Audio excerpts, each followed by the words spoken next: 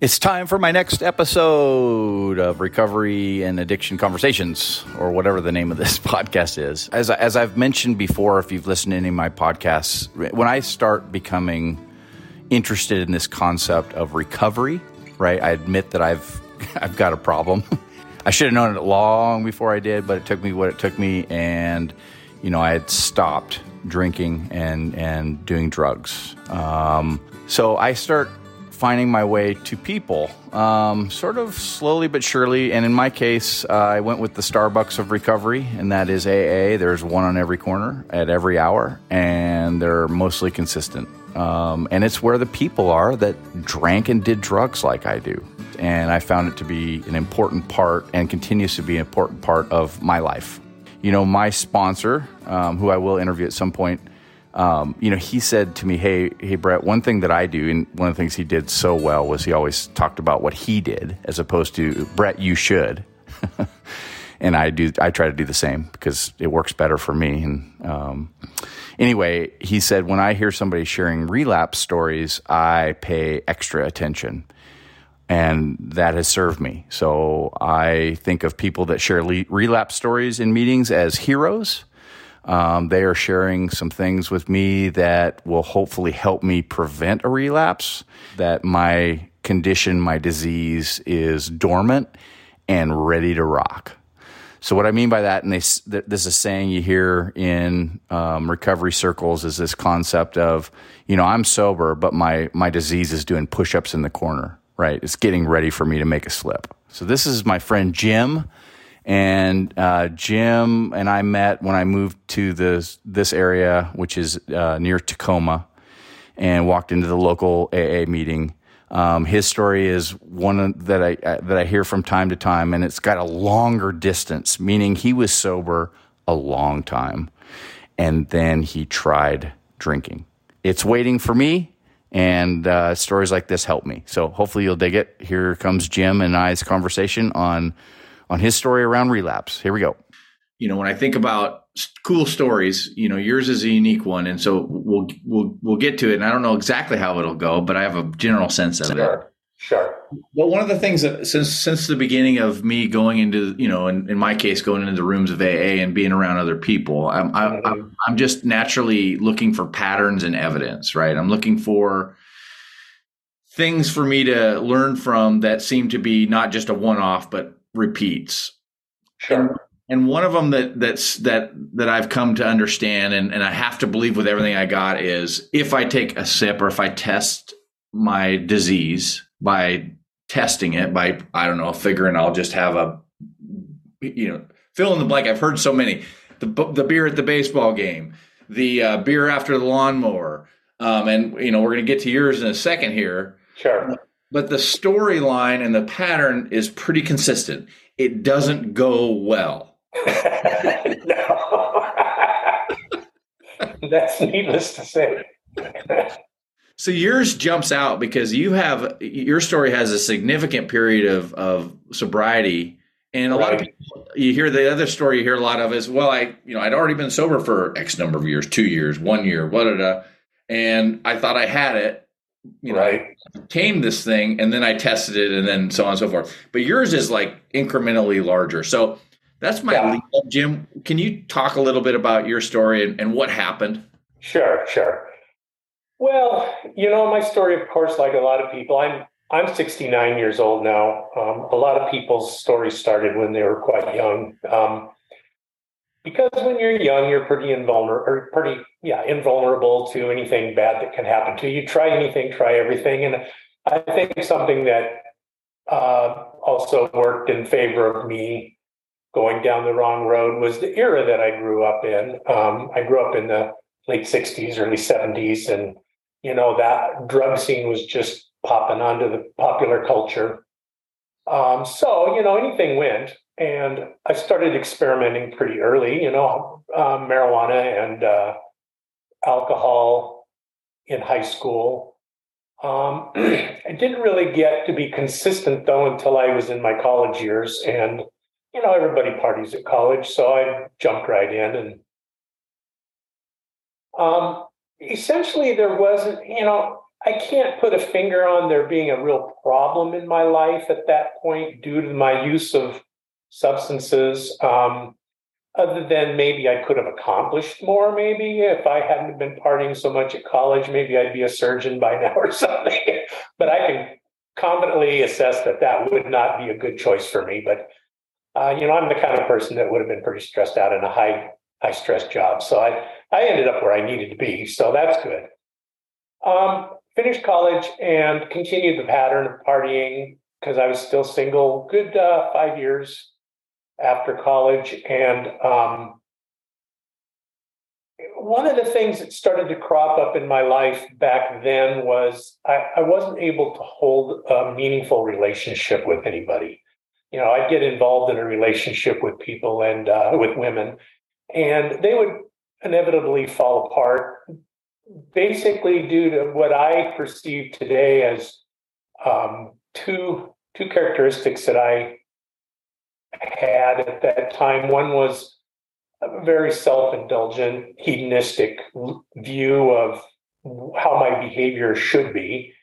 And the other was that I just couldn't connect or get close to anybody and let myself be close to people. So, I think I attribute that to the fact that I was either high or drunk a lot in my life at that time.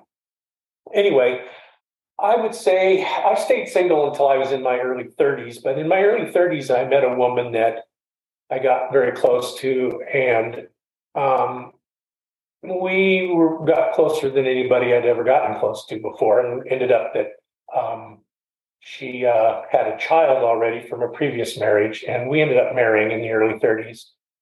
And I think with probably with the stress of having to be more giving and understanding, and also caretaking of this child, I stressed out so much that my use amplified, and it became really clear at that time that I was not in control, and our marriage wasn't going to last if I kept up the poor behavior, which gone a lot, not being dependable, lying, all that kind of stuff that goes along with alcoholism. So actually, it just was a mutual agreement that, I cared enough about the relationship that it was a mutual agreement that I was going to go into therapy and get it tried out, because I tried to stop and I couldn't do it. It was just something I couldn't stick to, like everybody's story. It wasn't real traumatic or anything and whatever, but I couldn't stick to it. So I went into a treatment program. Probably, I guess I was in my mid 30s at that time, and it worked. The nice thing about the treatment programs for me that didn't work just because I couldn't do it just going to AA, because I was too much on my own accord. I just had to be honest when I went to AA, and if I lied, nobody caught me. But when you have to give urine samples, you got a thumb on you, and that's what I needed at that time. I needed somebody to catch me if I was bad. So anyway, it worked. I went through the treatment program, and in my mid 30s, I got clean and sober, and the story from there until I was, I got to think about age-wise now. Until about 12 years ago, I suppose. I was clean and sober. I raised my son, had a great relationship, had a great family life. Everything was going good. My job was going good. And then, my son moved away from home. And I guess probably what happened was, and I just try to psychologically analyze myself on this. One of the things that happened was one of my higher powers disappeared. One of the things that I was using as a base for staying sober was no longer there. But I still didn't go back to it. But what I did do, I need to back up now. So I live on a 7-acre piece of property, and part of my property is an apple orchard. And one of the things I do regularly is grow apples and squeeze cider out of the apples and have cider. And I have cider still today every morning for breakfast. And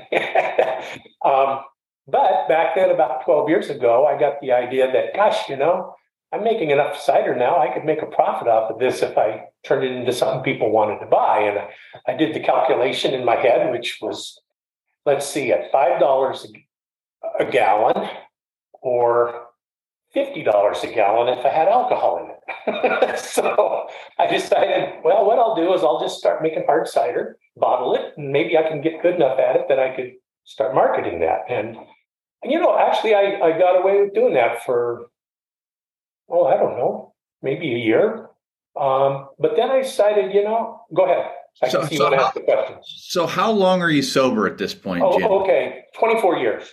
So you're 24 years sober, and real quick through there, so you talked about, your son was a big cornerstone, but what about the cravings and the obsession of the mind? Was it pretty much absent, or did it cross your mind from time to time? Yeah, no, my experience is that those cravings, and this is something that people who are newly sober, I try to impress upon them that that goes away.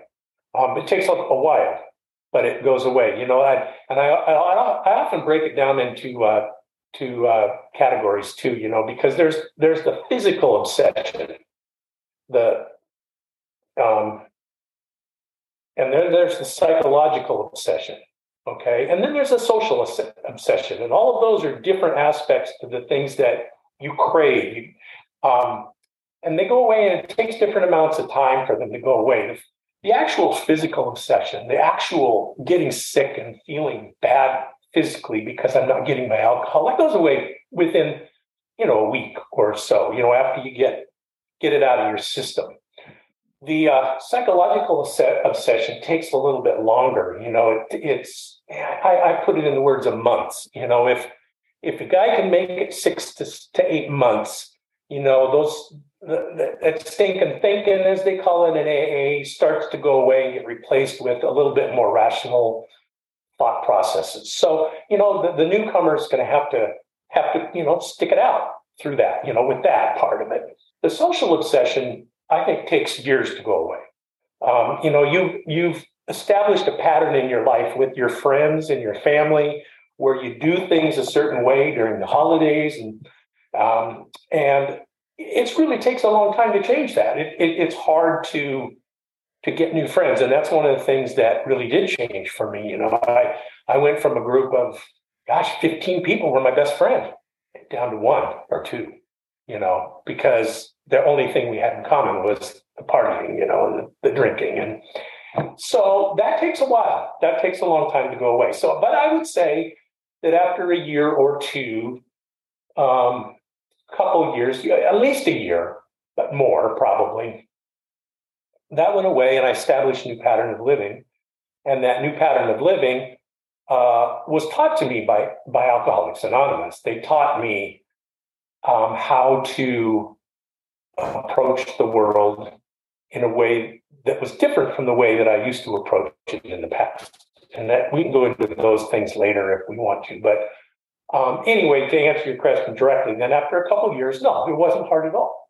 And at that point, it's probably a dangerous time for a lot of people because the little devil's still back there. He's still living in the back of your head, but he's just dormant, just waiting for his chance. So getting back to the story, I'm making alcoholic cider, and I decide, the only way that I'm really going to be able to tell if I'm making a good product is if I at least taste it and I'll spit it out, because that'll be okay. I know wine connoisseurs do that kind of thing all the time. So there's nothing bad about that. That's not going to cut a long story short, it didn't take more than a couple of days before that little sip went down my throat. And I thought, that little sip isn't going to affect me. So it's not going to get me drunk or give me any of the effects that the alcohol did. So, that's not hurting anything. But, the insidious thing was that, one little sip went to 2 little sips. And, I guess probably within a month of starting that thought process, I was drinking glasses of cider. And then within, I would say 6 months, I was drinking bottles of the cider at one sitting. And then within probably a year after that, I was drinking 5ths of hard alcohol. And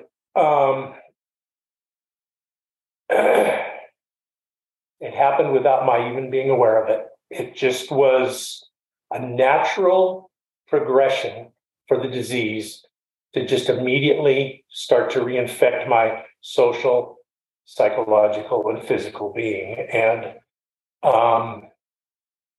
at that point, then I went on about a 5 or 6 year jag and went back to the same old patterns, but much, much worse. A lot of lying, a lot of hiding things, coming up with tricks to keep my wife from knowing about it, arguing, just all the bad things that make relationships not work. And, I never was the one that went out into society and got into a lot of trouble, drunk driving or getting into brawls at the bar and that kind of stuff. But I just was not a good person to be with. Again, hedonistic, self-centered, that kind of thing. The physical cravings were so intense the second time around. They were so bad that I felt like I couldn't even manage them. It wasn't even me in control of it. I would wake up in the morning, and I'm sure everybody's heard this story before, and I would tell myself that I'm not going to drink anymore. I know I can't, and I'm just not gonna. I'd go to work. I'd get off work. I'd say, I'm not going to drink. It was a left-hand turn to go home and a right-hand turn to the liquor store. And when I got to that turn, I turned right. It just happened every time. And I went right to the liquor store and bought a bottle, started drinking it. And I couldn't stop. I just couldn't stop. Thank God my wife is one of the most caring, loving, giving people, understanding people in the world. After one of my really, really bad nights, she just said, "You're really, really feeling terrible right now. I'm going to use this opportunity to drag you down to the treatment center."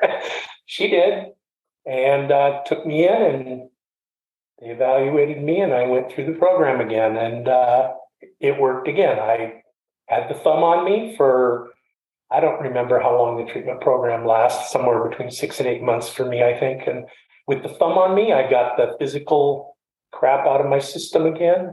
And with that out of my system, I was able to start going to AA and start working on the psychological part of it, getting my thinking processes going in the right way again. And luckily, socially, I didn't have to change much because that pattern had been established and hadn't been reestablished in the period that I started. I was so much older, that I just didn't have, young people make friends and get into social situations so easily, but older people don't so much. So they stay home and watch TV, so fall asleep drunk. So anyway, that's kind of the way my story went. It's the classic example of that they tell you in AA all the time that you just can't take that first one, and if you do, it's going to be a whole lot worse than it was before. So I'm living, walking proof of that.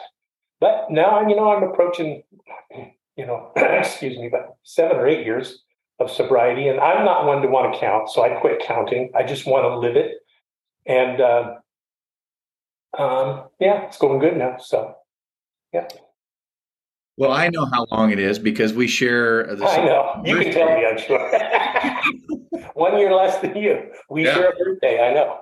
Yeah, which is cool. And I felt really fortunate to have met you these years back when I moved to this town, and your story stuck with me. As most relapse stories stick with me. I heard, my early sponsor said, "Hey, Brett, when somebody shares a relapse story, you sit up on the edge of your seat, my friend, and you listen careful." Yeah. And that stuck with me, and he was right. And what that's done for me is, like, I use this visual of, like the meter for me is I'm 100% sure that I'm an alcoholic, and I'm 100% sure that if I take a sip, I'm in trouble. Right. That thing comes up even a little bit, I'm in big trouble, Jim. And so somebody like you, shares a story like that, particularly when you have that much sobriety, right? Right. And the pattern is the same as the guy who I just talked to, who's gotten his 1 year coin. He's, absolutely. And they I'm king of the hill. I'm on top of the world. Yeah, I got this. Yeah. It's just 1 millimeter to right back where you started again. Yeah. So, well, it's good to be sober today, ain't it? Yeah. Yeah. It is. Yeah. Any other parting words, like when you think back on that as an example of somebody who's spent some time, a significant amount of time sober, Mhm. going to baseball games, going to family functions, not partaking in booze. Did the one spot that, if you're up for it, that I'd love to drill in on a little bit is Sure. when your decision making. So for me, for me, I'm scared to death of getting any in my system. Like I'm genuinely afraid because I don't want that Yeah. story. Right. But you probably weren't there when you thought, hey, I could probably just have a sip and spit it out, right? Right. Was there a part of you that was maybe cautionary at that point, or were you pretty much, yeah, it's no big deal? Or was there a part of you that was there a hurdle there that you had to step over? Good question. And I don't know if I have an answer for that because it's been a while now.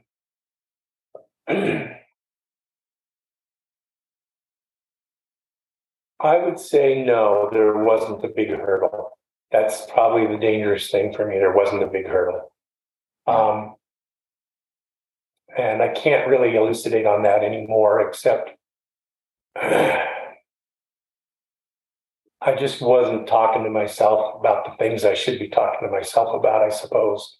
I have a bad habit of not going to AA enough, I think, and I still have that bad habit. But the and I guess the good part about going to AA is the upfront, in your face, reality of it on a constant basis. The thing for me that keeps me sober is the way of living, the way of thinking more than the way of living, even the way of thinking. And I put a lot of credence into that idea that you need a higher power, but I'm not a real into God type guy, so a higher power for me is a lot more ambiguous than it is for most people. And it has to be kind of turned around a little bit that I'm not the higher power and everything outside of me is. And I don't have to be in control of it, So, and that's the key to a lot of my anxieties in my life that causes me to want to escape is the idea that I need to have control of everything. Something bad's going to happen if I don't, and that's not true. So, so Yeah, I mean, I do think that this is a concept that I've been fascinated by for a long time. I know two of you personally. I know there's one other dude that comes to that meeting. I don't know if you met him, Keith. Did you meet Keith? uh, probably, and the name's ringing a bell, but I can't think of them. There were a few Keiths, but he showed up with a leg brace because he'd wrapped his car around a telephone pole, and Okay. he'd put in like 21, 22 years, and the similar deal. I like to say the big book has it right: cunning, baffling, powerful. Where I think it's missing, if I had a chance to chat with Bill and Bob, I would say add the word patient. And as a matter of fact, if it were my version of it, it would be add the words fucking patient because. Because the truth is that I just see this enough. I don't have it in my story, Jim, but I just see it enough that it's just so common. It's like this is not just a willpower thing or whatever. It suddenly takes us back over. It's like, welcome back. Yeah, and I will say in my early dealings with it, I didn't experience the physical craving like I did the second time around. It was just overpowering. So, in fact, I think probably whatever it is that's inside of us that causes that grows, just continues to grow as we grow. It just doesn't affect us unless we let the alcohol in. It's kind of like the key that opens the door, but it's still in the closet growing. So. Right. Okay, another podcast in the can. Thank you, Jim, for sharing your story with me and others that are listening in. I think it's a really important concept, and this idea that no matter how long we're sober, the disease of addiction and alcoholism is dormant and lying in wait is really important. So thank you. As I send this podcast out into the world, I'm recording this outro on a Sunday morning, and I'm sober. And for any of the folks out there that are in recovery, you know exactly what I'm talking about. To be sober on a weekend morning is profound, and I'm super grateful to have found my window of opportunity out of that mess. And now I just got to make sure I keep it. So hope you enjoyed the podcast. I'll be dropping these out every so often. And if you or your loved ones have some issues with drugs or alcohol, or you just want to learn more for yourself, visit shatterproof.org as a great place to start. Until next podcast, thank you so much.